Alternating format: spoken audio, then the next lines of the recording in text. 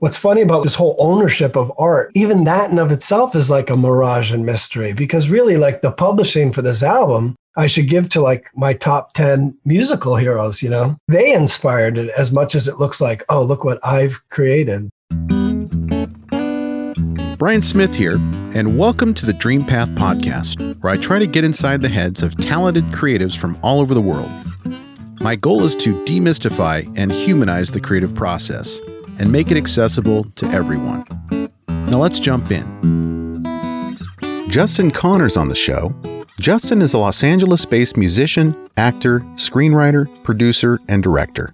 He's had roles on television series like Monk and 6 Feet Under, and made his directorial debut with his feature film, The Golden Age, which is now streaming on Amazon Prime. In The Golden Age, Justin plays pop star Maya O'Malley, who gets dropped by his label after making some controversial remarks, and then embarks on a spiritual pilgrimage throughout India in an attempt to resolve his troubled past. This film has a mockumentary-rockumentary vibe, but it doesn't fit neatly into either category.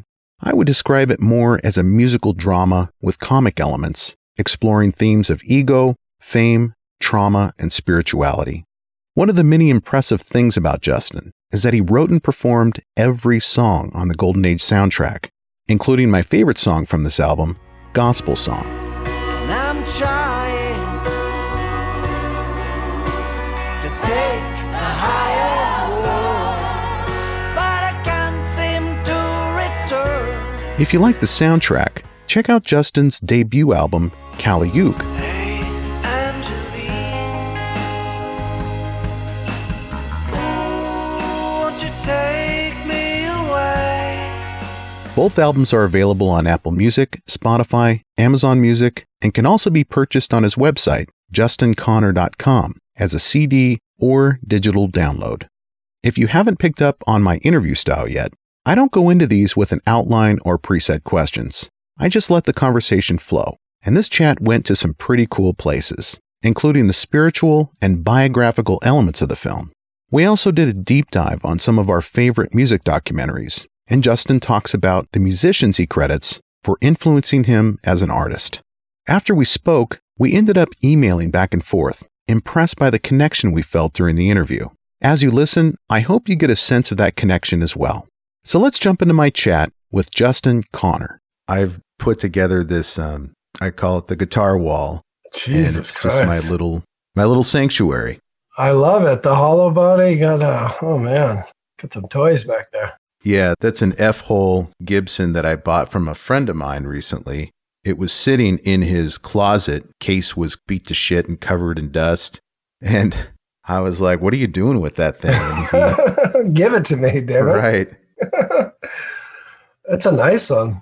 It's a fun little guitar. It doesn't stay in tune very well. Yeah, those need to be tuned up. I took it to a guitar guru in Bellevue, Washington, which is in Seattle or near Seattle, named Mike Lowell, and he just worked wonders with it. So it stays in tune a lot better now than it did before, but it's still kind of fragile that way. Nice. Yeah, those are nice. I want to get one of those down the road. Awesome. Yeah. So you are quite the musician. What kind of guitars are you into these days, and have you played over the last 20 years? To be honest with you, I'm more of a piano guy. Yeah? Mostly piano and whirly and things of that sort. I don't play too much guitar, mostly just acoustic. And I had a good Gibson SG, but I sold my whirly and Gibson just to like finish the film, which I'll probably buy back later. But mostly piano is what I write all the songs from. Most of the songs from the film, all done in piano. I noticed that they're very piano-based, or sometimes almost harpsichord sort of based. Yeah. Where you've got this nice, very minimalistic approach to songwriting. Yeah. And vocally centered, lyric centered, piano-based songwriting, which is lovely. And I like the fact that you wrote all this music yourself and incorporated it into the narrative. It's really something. I watched it this week and was very impressed. Oh, thanks, man. Yeah, I was trying to help, get the story told through song in a different way than it's traditionally done, as well as have it all be live versus lip syncing, and just kind of blur that line between what's real and fake, I guess. When I read the description of the movie, I think it says that it was filmed over 10 years. And I wasn't sure if that was part of the log line of the movie and that wasn't actually true, or if it was filmed over 10 years, actually. Yeah, it was. It was filmed over 10 years. I can't believe I'm still standing to tell the tale. I basically wrote the script, and the second album was kind of moving in conjunction with it. And I shot it in pieces and wanted it chronologically to sound as if and look as if I was aging and the character was aging throughout the process. So that was kind of the in seeing how much songs could play a role in telling the story, as if a pivotal scene does with actors, but, do it through song and melody and see if that would work out. So that was kind of the gist of it. But yeah, shot it over 10 years. Jesus. No, it's probably less than that. The whole project took about 10 years, but it was probably shot over about 5.5 around there. That's really impressive. I've never seen a film like this before. So kudos to you for creating. I mean, I've seen A Mighty Wind or, mockumentary, lots of mockumentary stuff out there. And I've seen lots of rockumentaries too, or, documentaries about bands or kind of mythical figures like Searching for Sugarman or... Oh, I love that one. Yeah, that was a great one. That was a big inspiration. But this one, for me, was pretty singular because it was kind of in between. You really weren't sure if you were... you certainly weren't mocking this character at all. And it was a real dramatic character with this arc that was emotional, especially with the home video footage that you put in there. But I appreciated how unique it was because there just isn't something like this in the film verse, if that's a word. Yeah, yeah, exactly. The mockumentary genre, I think, is tough to pull off. And I think we're so used to seeing it through the Christopher Guests of the world, who people after seeing the film were like, "Are you a fan of Christopher Guest?" I'm like, "Yes, I am, very much so." And although his films are normally played for ha-has and laughs, very well adeptly done, I still think that Golden Age is a comedy on some level. It is a satire on material life and the pains of musicians and the traditional arc that almost happened like a blueprint, but it's played straight.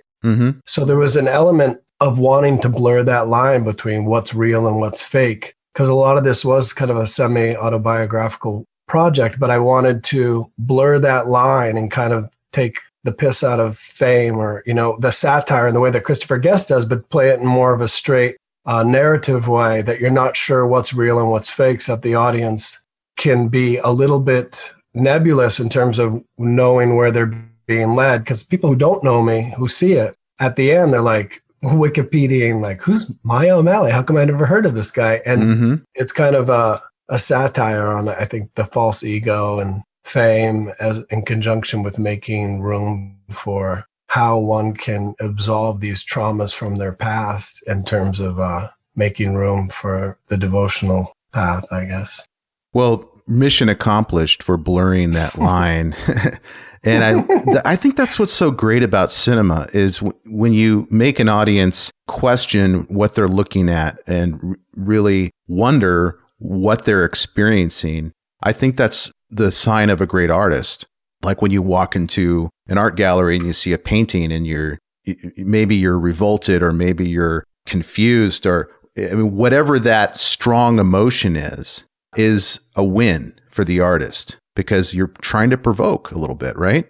Yeah, and I think that there's room for that in this day and age. I think we're so used to seeing films in this pound for pound way of, so many films now are made for this, this largest common denominator so that so many people can absorb the themes of it and justify the budget in which they spent it. But usually that caters into a watering down of the project itself. So I think there's room within cinema and with art to find this sort of niche between, and I think this is why I'm drawn to so many of those iconic artists like the Dylans and the Beatles and Christopher Guest, Terrence Malick, Paul Thomas Anderson, these guys who they're not trying to conform to what is, but they're marching to the beat of their own drum. So when you said going into, an art studio or going to an art show and being kind of revolted, and, there's something about artistry or the creation of something that And I've been noticing this. I've been following a lot of different artists now. Instagram and social media is such a funny world. But lately I've just been like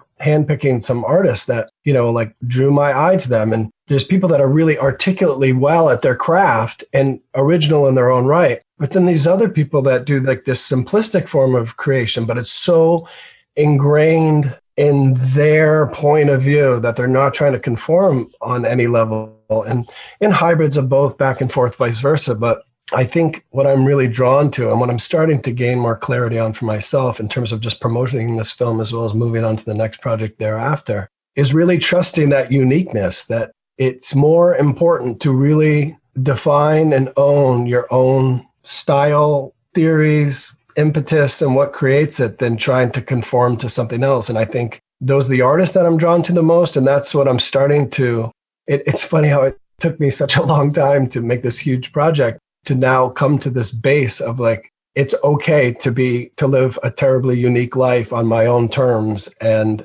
own that. Even if not many people love it or millions do, it's like, it's irrelevant. I think the reveling of like just owning what it is you want to do, even if it's totally abstract to everyone else. And I champion every musician, artist, poet, filmmaker that does that, Yeah, I've talked to other guests about this concept of, podcasters call it niching down, but and I guess the concept in the podcast world is you can't be everything to everyone.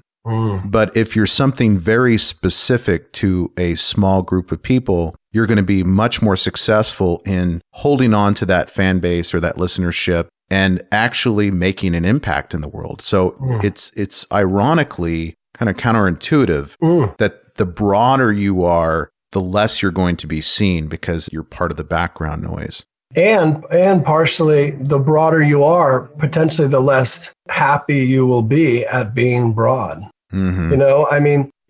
It's funny. We're living in a day and age now, and I have sort of this resistance to social media, which is paramount for promoting my film or my music or my brand or whatever any of this is these days. But we're in an age where so many people are promoting themselves to death and not really promoting anything at which they've created. And I think that is a dangerous omen for the times, because now we're looking to people with large followings that don't really create anything, versus my credo lately is just not only following that unique thread, but kind of playing the long game with fame. And some of my, teachers from the East and the gurus, they talk about this concept. It's called pratishta, which is like the hankering for name and worldly prestige. And how one of my favorite gurus talks about it as the stool of hogs, that it's actually lower than the stool of hogs, that is not the aim at which we're here for. And there's an element of now stepping back and just really reveling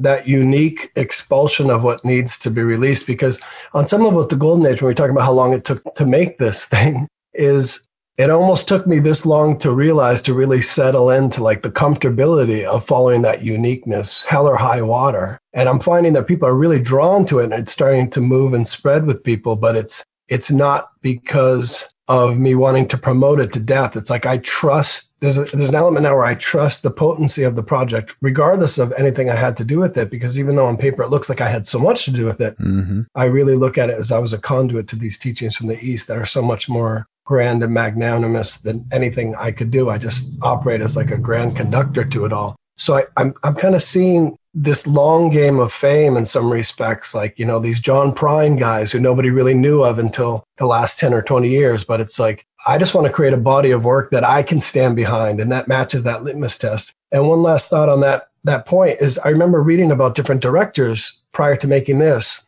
because while I was working as an actor for years, and I started to say, I don't know if this is fulfilling me, I want to do my own project, and reading about directors and how they trusted their final cut in the end. And it was interesting because they all pretty much said at the end of the day, regardless of the person who's, at the studio who's saying, yes, do this, or, they have final cut or input on it. They said, all you really have at the end of your final cut is your own barometer of what you think is great. And when you first hear that, it's like, well, dude, are you just making this film for yourself? Like that's where my mind went, but it's like, no, that's all you really have. So I think if you trust your own barometer of what you think is compelling as an audience member and as a creator of whatever it is itself, that's all you really have to go on. And that took I think that takes a bravery and an intestinal fortitude that I wouldn't have ever been able to make the golden age if it weren't for all those people inspiring me, because, it was such a force of nature. How this came about and how it was made, if you paid me all the money in the world to make the golden age today, there's no way I could have. But when there's this expulsion of creativity that needs to come out like a boil that needs to be lanced almost, it's just, you're at the behest of it.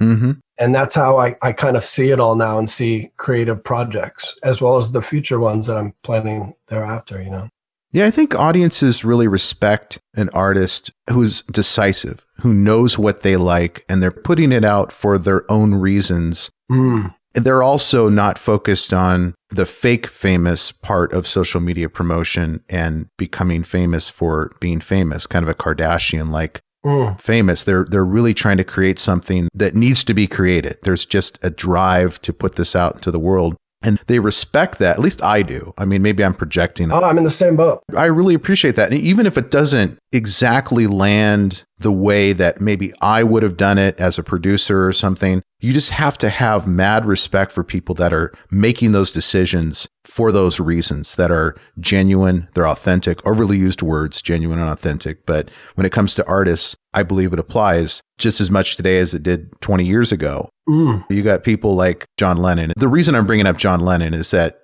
I think your Golden Age album, it really made me think of John Lennon's solo work and the lyrics and the delivery. Mm. But when I think about John Lennon and I think about his journey after the Beatles, and I'm no historian at all when it comes to the Beatles or John Lennon, but what I think about is a guy who paved his own way, and especially with Yoko Ono helping him creatively. And I saw that documentary, I think is it called Above Us Only Sky? The most recent John Lennon documentary, where it really shows how much Yoko Ono contributed to his work. Absolutely. And how he disregarded the critics who were saying, "What are you doing? This is a disaster." Totally. And if you listen to, where's it? Play Love Me Do. Where's Love Me Do Part 2? Or right? Where's Sgt. Pepper's Part 2? And I remember I watched, and this is just me rambling here. I'm sorry, but no, I love this. You were on the same page. I'm right with you. So I saw the Zappa documentary that just came out. Oh man, we're on the same page right now. So the Zappa documentary has this scene where John Lennon gets on stage with Zappa, with Yoko Ono, and they are doing something that I had no concept of. I was like, what am I hearing? I don't understand this. I would never buy this album. Totally. But I'm like, all the power to you, brother and sister. I know, bravery. Yeah. Well, it's funny. As you started to talk about this thought, we're so on the same page, because I was thinking of a quote by Lennon. And first of all, I think Yoko Ono really empowered him to speak his voice. And sometimes, that's the power of having that divine, strong woman supporting your moves. Because while you started to talk about this, I immediately thought of a quote by John Lennon. Then he started talking about him. It's so funny. But there was one quote, and I may be mishandling it, but it was something to the effect of, there's some days where I wake up and I know I'm in sync and I'm writing some of the best stuff I've ever written. And there's some days where I wake up and I cannot get out of bed because I feel like a fraud. And this is John Lennon, So, he was a big inspiration to me, and guys like him and Dylan, Harry Nilsson, and all of them and such. But I think when you reach that type of fame or have any percolations with it, I think the tendency is to really have a gut check, a real recalibration, sort of like we're all having during this COVID time of being locked up. It's like, what is important to me? And you mentioned the documentary. And just real quick, Frank Zappa, I write in this book that's accompanying the film that I'm going to release this spring called A Day in the Lives, which follows Maya O'Malley's memoir, which again is semi-autobiographical as well. And one of the first albums that really hit me was Frank Zappa's Joe's Garage, where he had motor oil all over his face, which was like that was a crazy album at the time. But I was like, oh, the power and potency of this guy was marching to the beat of his own drum. As a young kid, I was like, whoa. But when I watched the documentaries, like you mentioned, the Lennon one and the Zappa one, recently I watched, what was it? I watched the Go-Go's one. And then I watched the David Crosby one, which blew me away. And just seeing, and when you watch, and again, you mentioned earlier, the Searching for Sugar Man, and like a poster on my wall, Scott Walker, 30th Century Man is another one if you haven't seen or your viewers have. I have not seen that one. That one's incredibly potent, and his music is off the charts.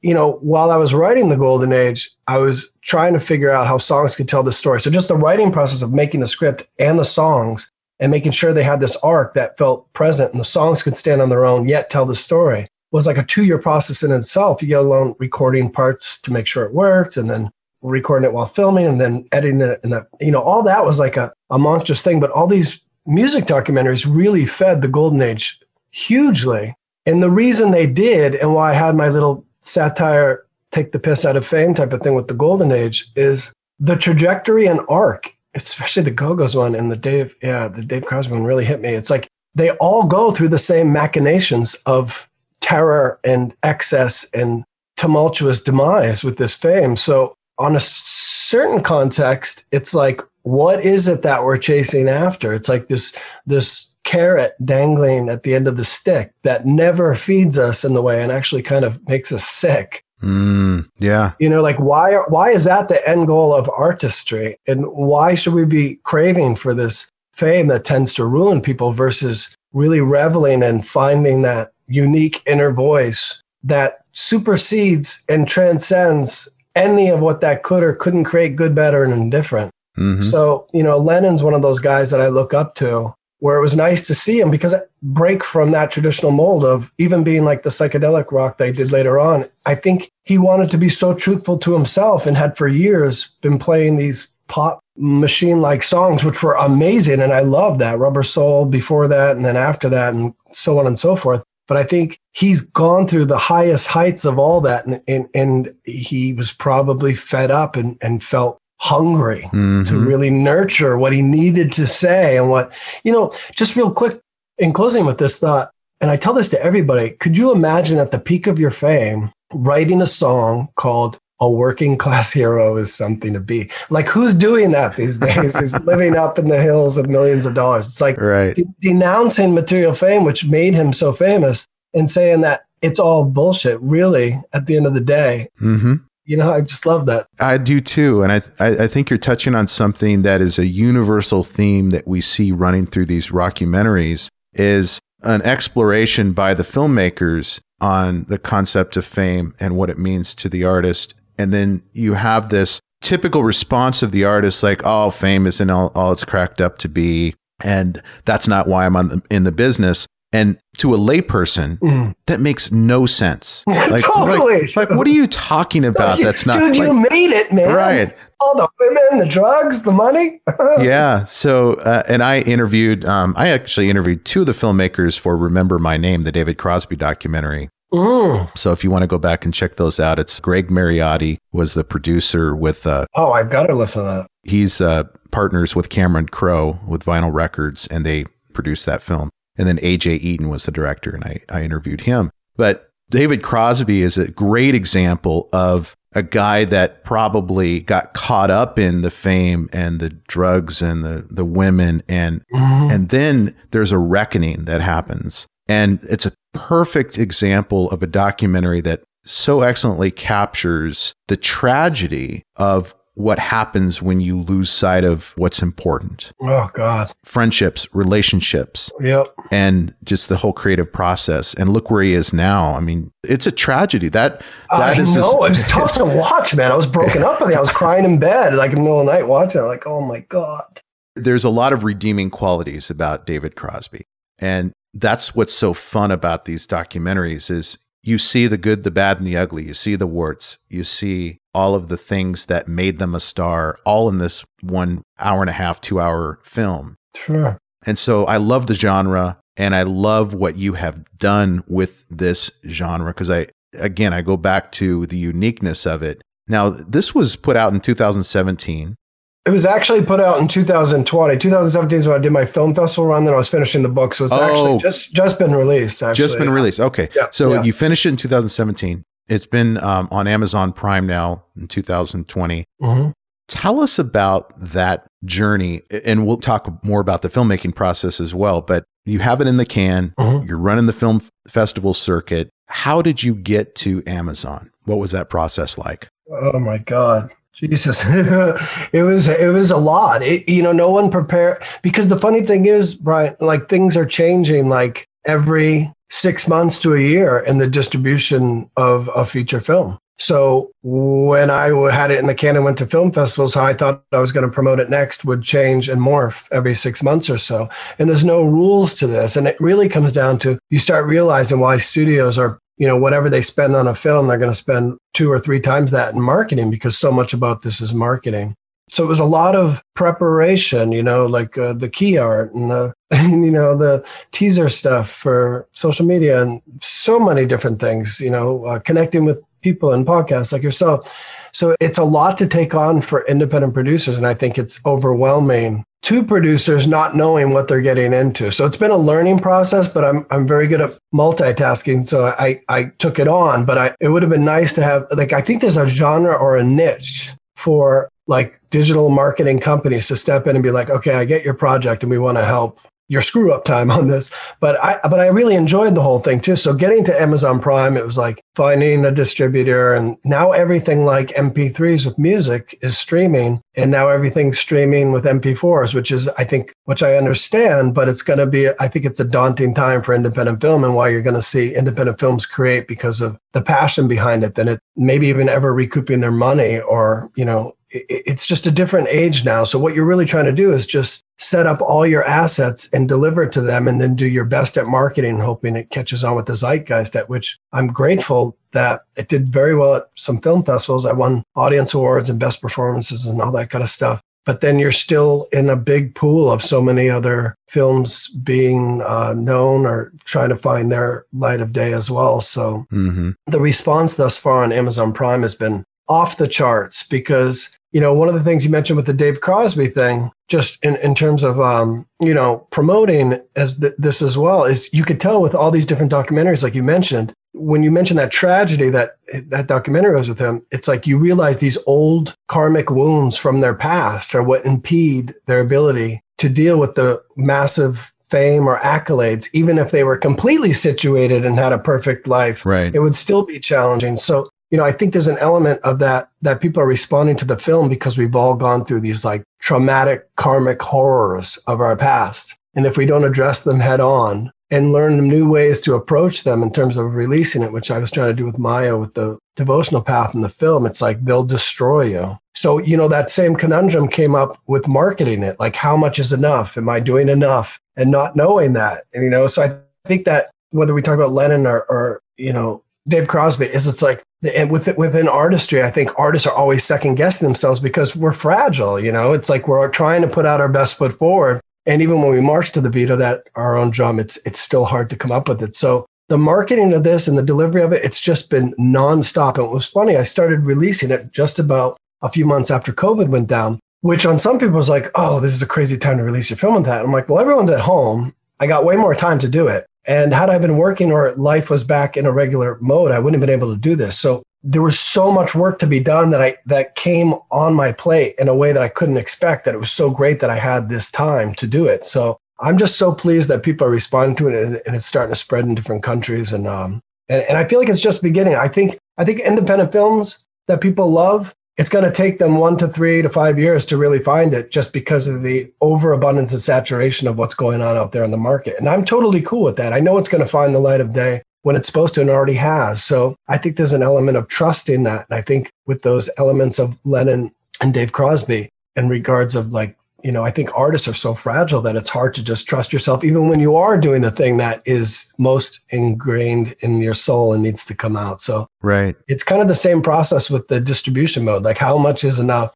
But it was like doing all the assets for all that social media stuff. I mean, it was so much to do it. I was unprepared for it, but it was also fun because you have to find the play and joy in doing that, as if you do writing a song or making a film, or else it will destroy you. Yeah. Well, you did a nice job with your press kit. I saw your press kit, and you look like you know what you're doing. But how do you know that you're making the right moves, that you're being treated fairly when it's your first feature film and you're brand new to this world? I mean, you've been acting for quite a while, but you just haven't been, in the filmmaking aspect of it as a writer, director, producer, until now, right? Yeah. I think when I worked a lot of films and TV shows. I just watched. I watched how they made a film. There's 20 people on set. Is everybody really needed? And I read stories about Kubrick working with less people than most big productions do. And, I just kind of wanted to keep it very slim and sparse. And that was the way economically to make something look professional, at a limited budget. But, I just watched every time I was on a film, or on TV show. Instead of sitting in the trailer, I would just get out there and just watch the set and see what was going. And being an actor helped me for so many years, because directing these actors who are very talented, who I'm so grateful to have them in my film. Actors want to perform. And this was so much about not performing and just being, that it was good to speak that language. So I didn't know per se what I was doing, but I knew that having worked on so many films and seeing why things did go wrong, that was enough of what I needed to know how to procure or not have that happening on mine. That really, at the end of the day, no matter what happens, all that matters is what footage you have in that hard drive. That's it. So once you sign off, you've got to make sure you covered all bases and all angles. And I learned to trust that. And I think that was kind of the beauty and joy of it, even though it was new and not really sure what I was getting into, if I was doing it the right way. It was like, as I was going, just trusting it. So when you got to the distribution side of things in early 2020, how did you know that you were making the right moves? Did you have a lawyer? Did you have an agent, a manager, all three? No, I didn't. I mean, I got it to a lot of like the independent distribution arms. And I think it was kind of too heady for some of them, or they didn't totally get it in the way I had hoped, but had really great reviews for it. And I think that worked out to my benefit, because my friends who are with those companies that I otherwise wished, if I waved a magic wand, they're having a fair share of nightmare stories. Well, I don't know what's going on in my film. I'm not hearing back. Not to mention, I think it's more of the same credo at which I created this. And what we talked about earlier is like marching to the beat of your own drum. In addition to that, I think on the same line or same thought process is I am a big fan. I'm probably going to self-produce the book too, even though I have maybe some publishing leads with it, just because I think it's important for artists to claim their work and build their audience with their super fans and grow that way versus, I don't know, just subvert your control or power into it so that you're making less pennies on the dollar for someone who you're not sure if they are as passionate about your project as you are. So I'm a big fan of pushing artists to just be like, retain as much control as you can. Don't give away your masters. Don't do, what are we doing that for, other than that whole idea of fame, which has its own cycles? As you may have noticed, there are great resources and advice mentioned in all our episodes. And for many of them, we actually collect all of these resources for you in one easy place, our newsletter. You can go to dreampathpod.com/newsletter to join. It's not fancy, just an email about each week's episode, featured artists, and resources to help you on your journey. Now, back to the interview. Yeah, I've heard a lot of interviews with folks who have self-published books, and they don't regret it at all. You just go straight to the website, buy the book. Absolutely. And the royalties it's not even a royalty, it's just profit. I mean, it's a much higher return on investment and profit for the artist that way. And I think customers appreciate that too. They don't want all the money going to corporations and not the artist. I feel the same. And my plan with the book is like, I'll do the print to orders and do the audiobooks for all the Amazon and stuff like that. But I'm also going to do like signed hardbound, because I love hardbound books. I love reading hardbound books, and do that through my website. And I will do that accordingly. And I just feel like that's like a better way to just work one-on-one with your audience versus, some of my friends who have had publishing deals or whatever, they tell me the numbers they've sold and what they've recouped from. I'm like, well, this doesn't really make sense. And there's a certain kind of sweetness, I think, just working one-on-one like that and building up your base accordingly. So going back to the filmmaking process itself, did you actually go to Thailand and India? Yeah, many times to India. Yeah, I probably shot the first test footage for the film there just to see what it was like. And it was partly, in the film going on the devotional path, I wanted to see if this was something I was sincere about, whether this was something that was going to resonate, and wanted to feel it firsthand. And it was almost as if I wrote The Golden Age to corner myself into being a devotee. so that I didn't wiggle out of it, because I knew that this was my direction. But, artists and people in general can be tricky about what they know is right for them or part of their fate, and wanting to wiggle out of it and do something more comfortable of sorts. So I was really moved by the teachings of this guru, A.C. Bhaktivedanta Swami Prabhupada, who was the guru from the 60s and 70s, and the guru to actually Lenin and George Harrison, Allen Ginsberg, and a lot of thinkers at that time who started the Hare Krishna movement in the West. And I read one of his books, Science of Self-Realization, which unfolds in like a series of interviews with him talking about spiritualism. And that was a big impetus for the Golden Age, because I'm like, I could do like a documentary. And some of the parts from the film, for those who've read that book, you can see a lot of parallels with it. But, I wanted to make sure I was sincere about this. So I did shoot a lot of footage in India, and I find it just a beautiful tapestry for just the colors and I'm a big fan of that culture and the magnanimous teachings from the East. So I just wanted to give people an opportunity. The people who've seen the film that it's hit the deepest, not only are devotees, but people from the West who have had like an alcoholic father or an abusive mother, or have gone through their own traumas, and they hit me up and said, your story is just like mine, and you allowed me to heal through my story by me witnessing yours. I'm like, great. And I think where Maya goes in the film, by taking the devotional path, I think that's another way to heal from these things, because you can do therapy and you can do the things that feed you. But eventually, how do I heal from this in a way to see that how are these things that appear to have been setbacks or knocked me down, how did they help ingratiate a deeper sense of understanding of how much I benefited from them? These are just, right. This is like part of my own karma. The stuff with my dad and mom was so deep. I feel like at the time I was feeling hurt by it. And by the time I finished this film, I was like, God bless them for their punishing methods, because who would I begin to be without them? Yeah, that answers a lot of questions, actually, because you mentioned that it was kind of autobiographical or quasi-autobiographical, and I was wondering how biographical or autobiographical it was. And it sounds like there was a lot of influences just directly from your own connection to East Indian spirituality, experiences growing up, and obviously the home movies were, I assume that those were real home movies. They were. That's actually how the impetus for the film even started, watching those. My mom passed me some of those. I'm like, and I was percolating on what to do for the next project. And I was like, I wanted to do a film. And I saw that, I'm like, yeah, this looks like it could be the basis for something. So it was semi-autobiographical. And, it was cleansing for me to announce my wounds. But between you and me and whoever's listening to this, the last thing that I feel comfortable doing is talking to people about how wounded I've been through a pretty abusive childhood with an alcoholic father and all that. And a sweet caveat to the story is I became really close to them after this project. And before he passed away, we became really close. So it all kind of worked out in a sweet way. But, it's good to look at these things and not get swooped by their potency and how much they can drown us out of our path, and realize that this is just stuff we need to absolve to really go deeper. So it was scary, and it still is scary to have my film out there that was based on a lot of this old stuff. But I realized once you've gone through these different modes of trying to heal from it, whether therapy, yoga, whatever you want to do, they still are there. And announcing all this was just frightening to me, and still is. But I felt like that was the only way to be completely transparent about, like, this is very close to home, and I'm feeling some intrepidation in terms of sharing it. But by sharing it so transparently, it doesn't have that power on me anymore, nor should it with yours. Right. And I would imagine that the fact that it is a comedy, at least that's the way you've described it, or at least there's some comedic elements to it. I think so. that is actually a safer way to get this autobiographical story out there, because you have some cover there. It's totally. it's like, well, that's true, but no, that's not completely 100%. Yeah, totally. And naming the character of Maya O'Malley, Maya being all that is not, or the illusion of the material world.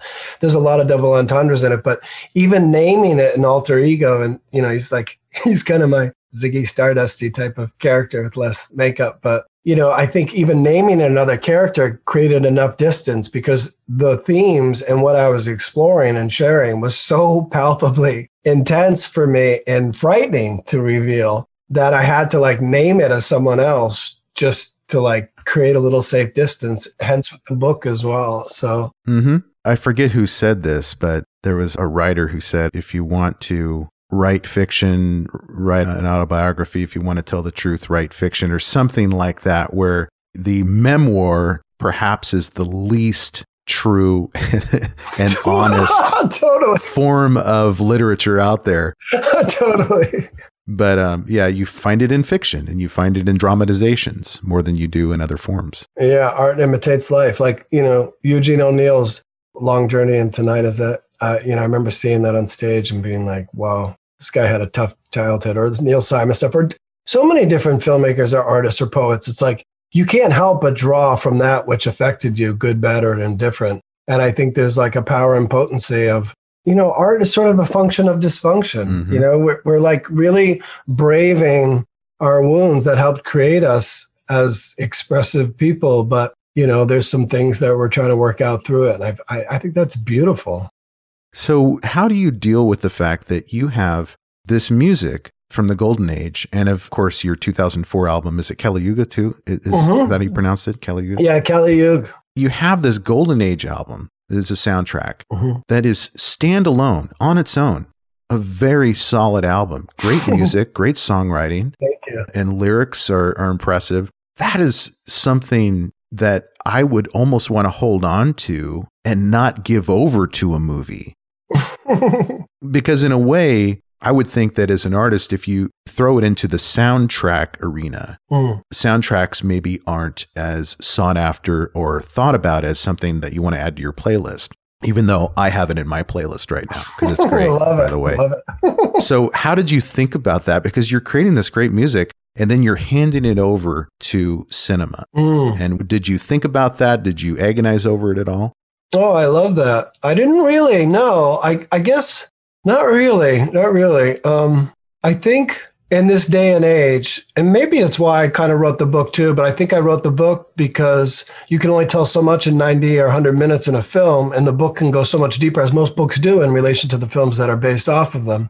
But with the music, it's like, it seemed like I needed to tell a story with the album that not only coincided with the film, but in this day and age, I think it's hard to just release an album and find people to listen to it in a way, you know what I mean? It's like It all cross-pollinates. I feel like this new wave we're walking into is you can't just do an album or a film and have anybody like do all of it. Like, I think that's partially why I did the book too. They're all related. And I'm not saying that, it's funny because while we've been locked up in quarantine, I've been demoing the third album, sitting here over my piano and figuring out the songs, which I'm really digging. And I'm really digging it a lot in terms of like the direction it's headed. But it's also really freeing to know that these songs will just be songs, although I may have one in a future film or something that just to make a pound for pound album. But when you say that about soundtracks, I'm with you.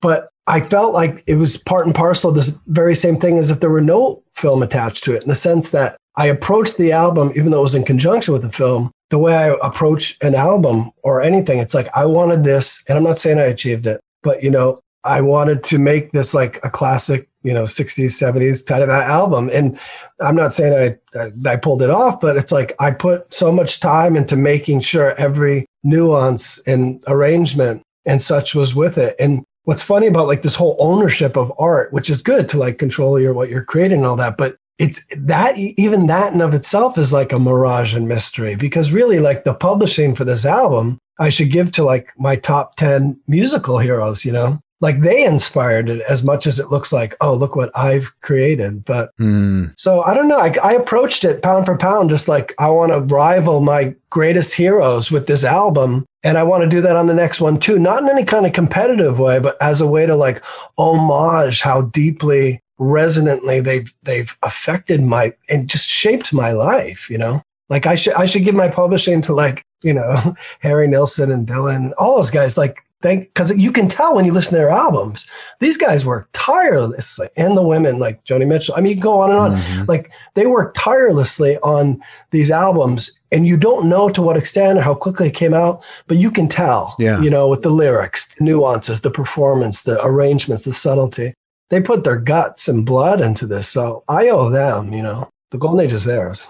Now, was the songwriting and the performance of the Golden Age songs, was it influenced or shaped in any way by the character that you were going to portray in the film? Or was it just completely organically you at that moment. And the difference between the album, the 2004 album and the Golden Age, was just a natural progression of who you are as a musician and as a human. Oh, God.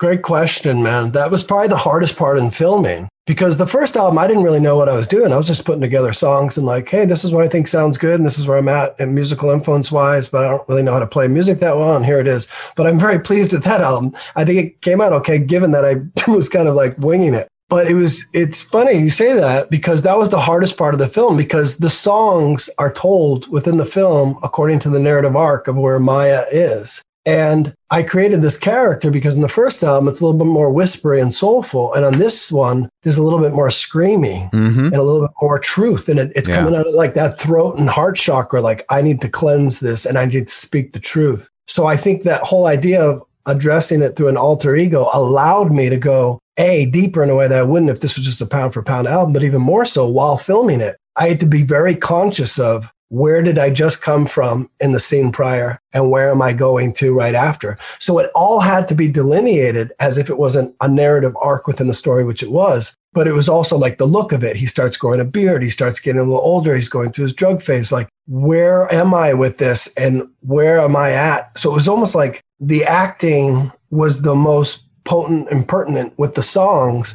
but it was told through singing versus doing a scene where I was breaking down or something.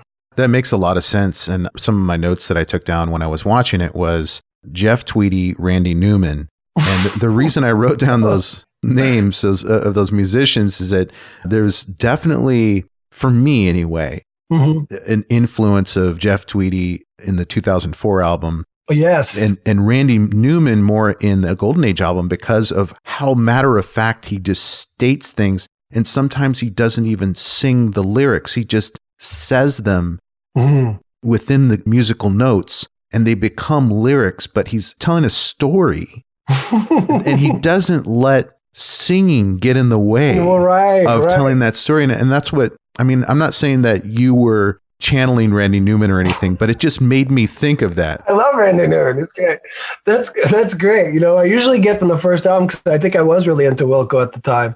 And I love Tweedy. I mean, he's fantastic. But with the second album, I get more from people like Elton John, Dylan, Lennon type of thing, or Harry Nilsson. Yeah. But I like that Newman reference. And there is something really cool about what he does in terms of like, and what Dylan does too, in the sense of what they need to say, they're going to say it. And they don't really care how it sounds. You know, they're more invested in the moment of how it's being delivered than trying to portray to you how you should feel because of it. Right. And I love that, you know? Right. Because at their core, and maybe at your core too, you're a storyteller. And this is a mechanism to tell a story, but you're not going to be confined to having this be sing-songy all the time.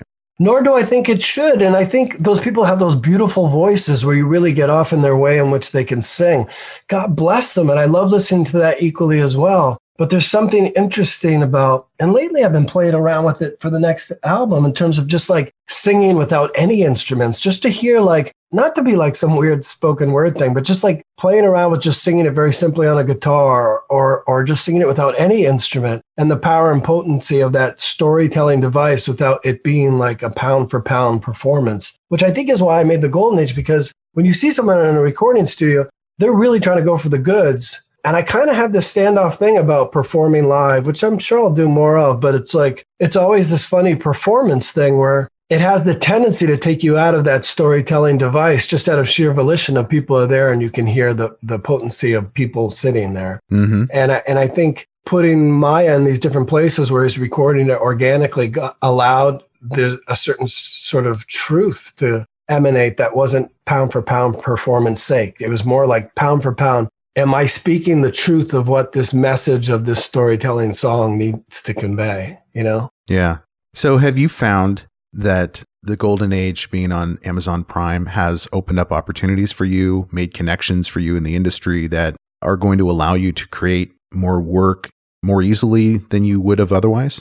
Somewhat. It's hard to even know where it lands yet in that regard. There's been some, but I think it's actually like I feel like I'm almost moving in the opposite way, in the sense that I know what I'm doing next. And that's becoming more of my impetus and drive and direction than trying to turn this into like another career stepping move.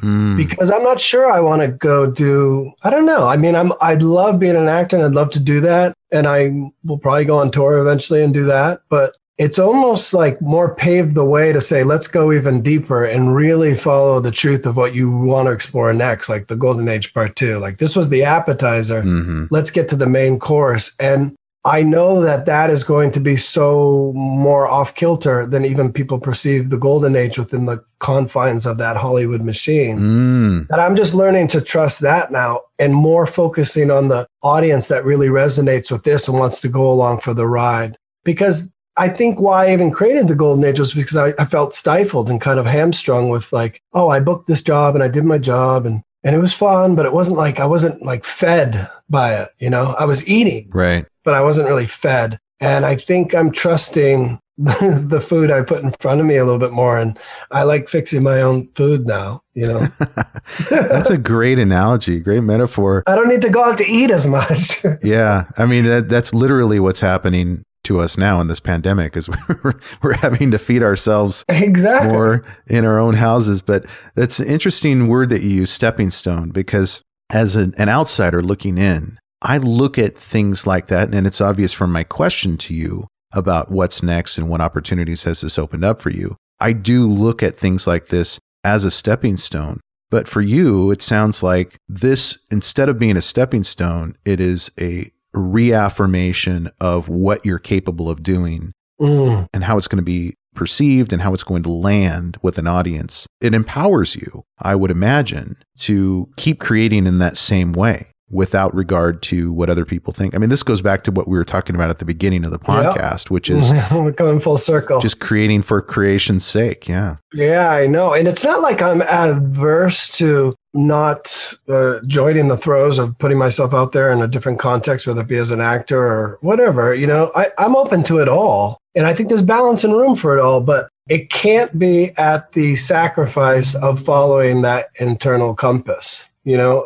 So I'm more focused on trusting that now. And I think I'm starting to find like a deep resonance. Whereas, like we talked about earlier, there's some of the greatest artists we look up to have that second guessing of themselves. And I think I'm kind of retiring that from my life, which is powerfully like shifting for me. And maybe I needed this recalibration of being quartered off for a while to really see it, as well as taking on the throes of distributing all this. So I think I'm focusing less on that because that's all going to come and go the way it's supposed to. I'm not really putting my impetus there. I'm more trying to create and craft songs and the ideas for the next project and next album to be really on point in a way that I feel like can help serve others in the way I hope the Golden Age has thus far.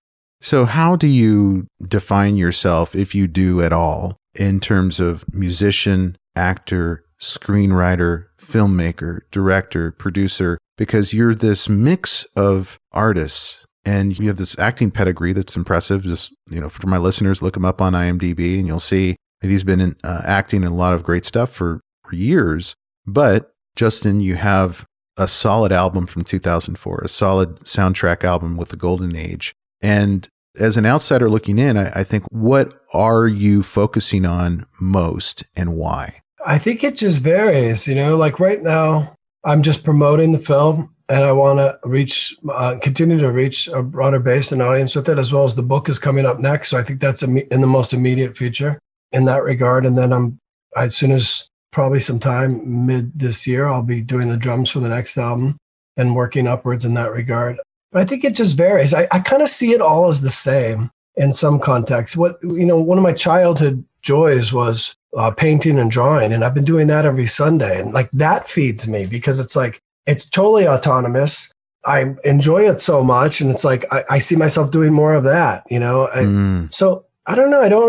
I'm not trying. It's not even that I box in. I think it all kind of emanates from the same thread. You know, I approach cooking that food at home the same way as I do approaching the next song. It's kind of like, it's a sinuous line that kind of interthreads my whole life. But, you know, there's a quote from some of my gurus from the East. We talk about this, but this whole identity of even being an artist, like I'm trying to abandon, you know, or it's like you trying to think of myself as like a servant of the servant of the servant. like that disciplic succession of trying to serve those that inspired you, that were inspired by the person that preceded them. So it's kind of beyond me wanting to get attached to any of these identities or ego stuff. I enjoy creating so much, and I want to look at it as like a seva or as a service. And my service in this lifetime is being as authentically genuine as it can as a creator or as an artist. And all the other stuff I feel like kind of falls into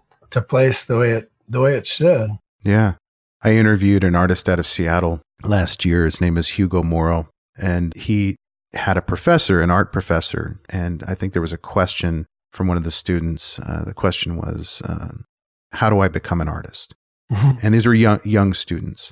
And the professor said, you are an artist. So don't even think about that. Like, you are already an artist. And the takeaway for me from that very profound, short, succinct, pithy comment or answer was that I think we're all preoccupied with becoming something.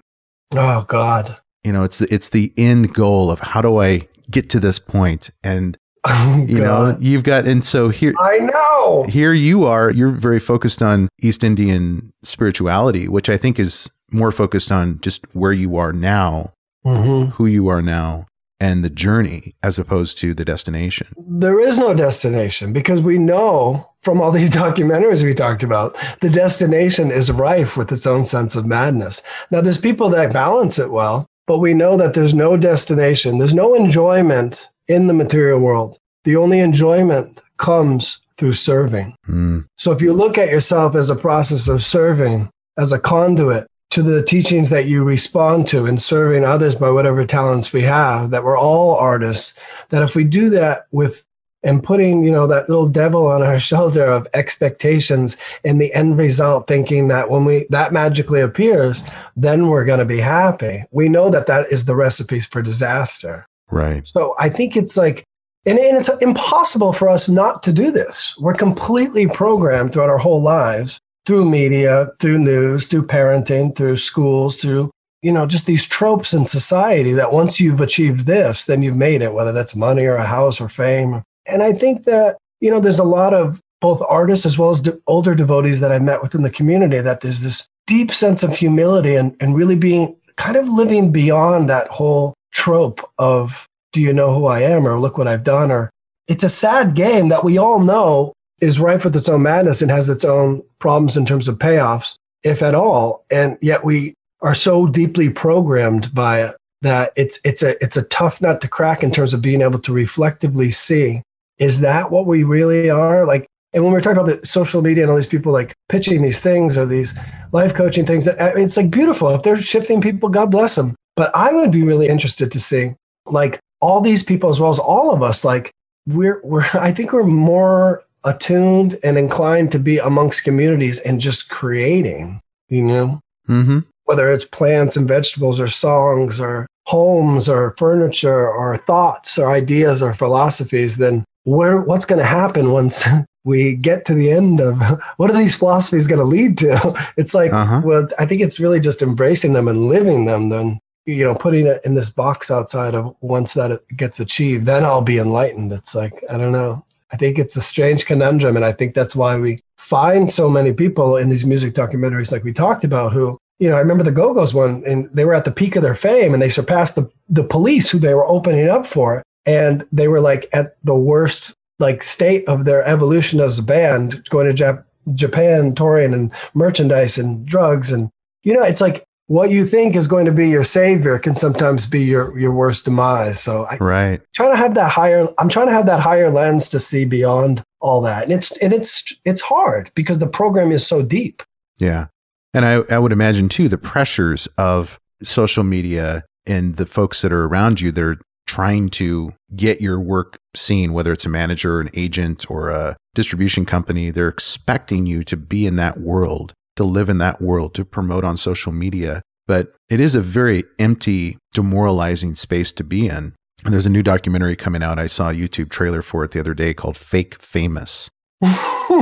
And it should be like the mantra for this generation. Oh, gosh. And you can just imagine what the subject matter is. It's taking... I shudder to think. taking regular people and making them famous. Oh, Jesus. Like deliberately making them famous on camera. So you see all of the things that they do to make them fake famous. And they succeed apparently in getting millions of followers. And then they get merch and all kinds of free stuff. And they get paid from retailers and clothes manufacturers. But it's a very strange universe that you can be sucked into thinking is where you need to be. Yeah, and I think artists just struggle enough just trusting their own intuition, then putting that on the cards as well. And, that's why I think like Christopher Guest, his satire of it all, I thought, he was kind of ahead of his time, laughing at what our culture has since become through the guise of his film, Waiting for Guffman, where you see people that are like wanting to do this stage play. And then once they're cast and they're in it, then they're getting very uppity about their position, and it's funny how that all transpires. And, those people that are really big, God bless them. I hope and have millions of followers. I say right on to them. But if the power and potency of what they're expressing isn't really moving like an individual or collective cultural / devotional, transformational shift, then what is it all worth? Right. What's it all for? I don't know. I think there's enough of a barrage of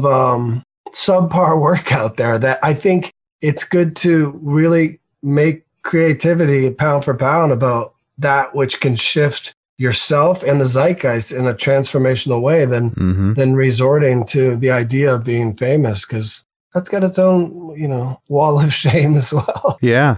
Well, it's kind of remarkable too about how the last 10 minutes of this conversation very much followed the arc of Maya O'Malley in the Golden Age. He just wasn't willing to go there with the people that were trying to get him to be more commercial, just to survive basically financially, which was not an unreasonable ask. But and that's what I was just about to say, is it's like, God bless him. And when, I got to give a big shout out to Christopher May, who plays the label boss in the film, John Crispin. He was so good.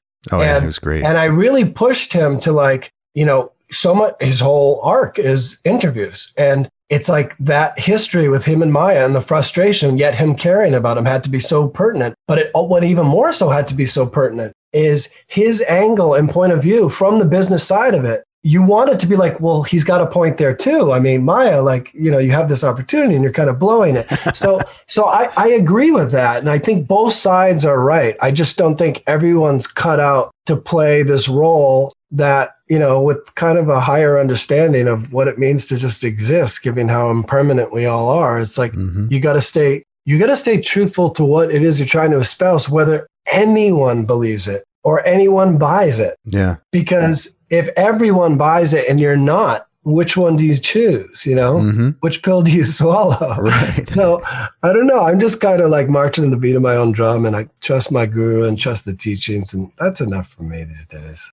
Good for you, Justin. So the book that's coming out, when can we expect to see that? Because I'm going to announce it on my show and also put a link on my website. I'm thinking it's going to be around April or May. It's what's funny is like when you talked about promoting the film, what are all the issues with it, or all the different tasks? Like the manuscript has been done and my editor and I are going over it, but it's like, the repeated words, so you're really, and then doing the layout for it. So there's a lot of intangibles, then the audio book for it.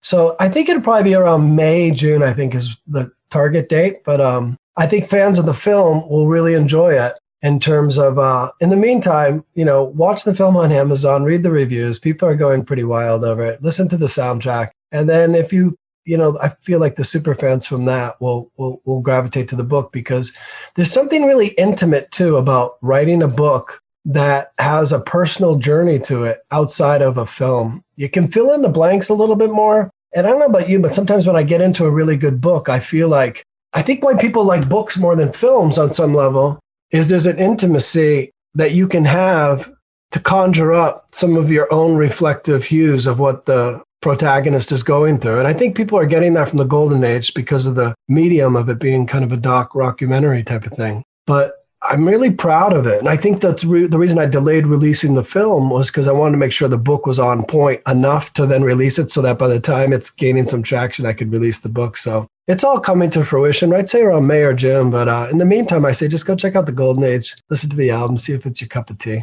And this third album, when can we expect to see that? That one would probably be, I'm thinking like early 22. Okay. 2022. I think so. I mean, if I'm being honest, I'm hearing a lot of arrangements with it, and it's kind of like the golden age, but it's taking the step up in the devotional context. But at the same time, I think equally, if not more palatable, Yeah. I think that's kind of like, I think if there's like an inspiration for this album, like All Things Must Pass, George Harrison type of thing, where it's trying to find that clarity behind this existential confrontation of what it means to exist and be truthful about these devotional topics while not being proselytizing, by being very adaptable to the masses. So that's kind of where I'm going with it. Nice. Well, I'll be adding that to my playlist as well as soon as it comes out. Oh, yeah. Yeah. Justin Connor, it's been a real pleasure. Thanks for talking to me. Absolutely, Brian. This has been so sweet. So sweet. Hey, thank you for listening, and I hope you enjoyed today's episode. If so, I have a favor to ask. Can you go to wherever you listen to podcasts and leave me a review?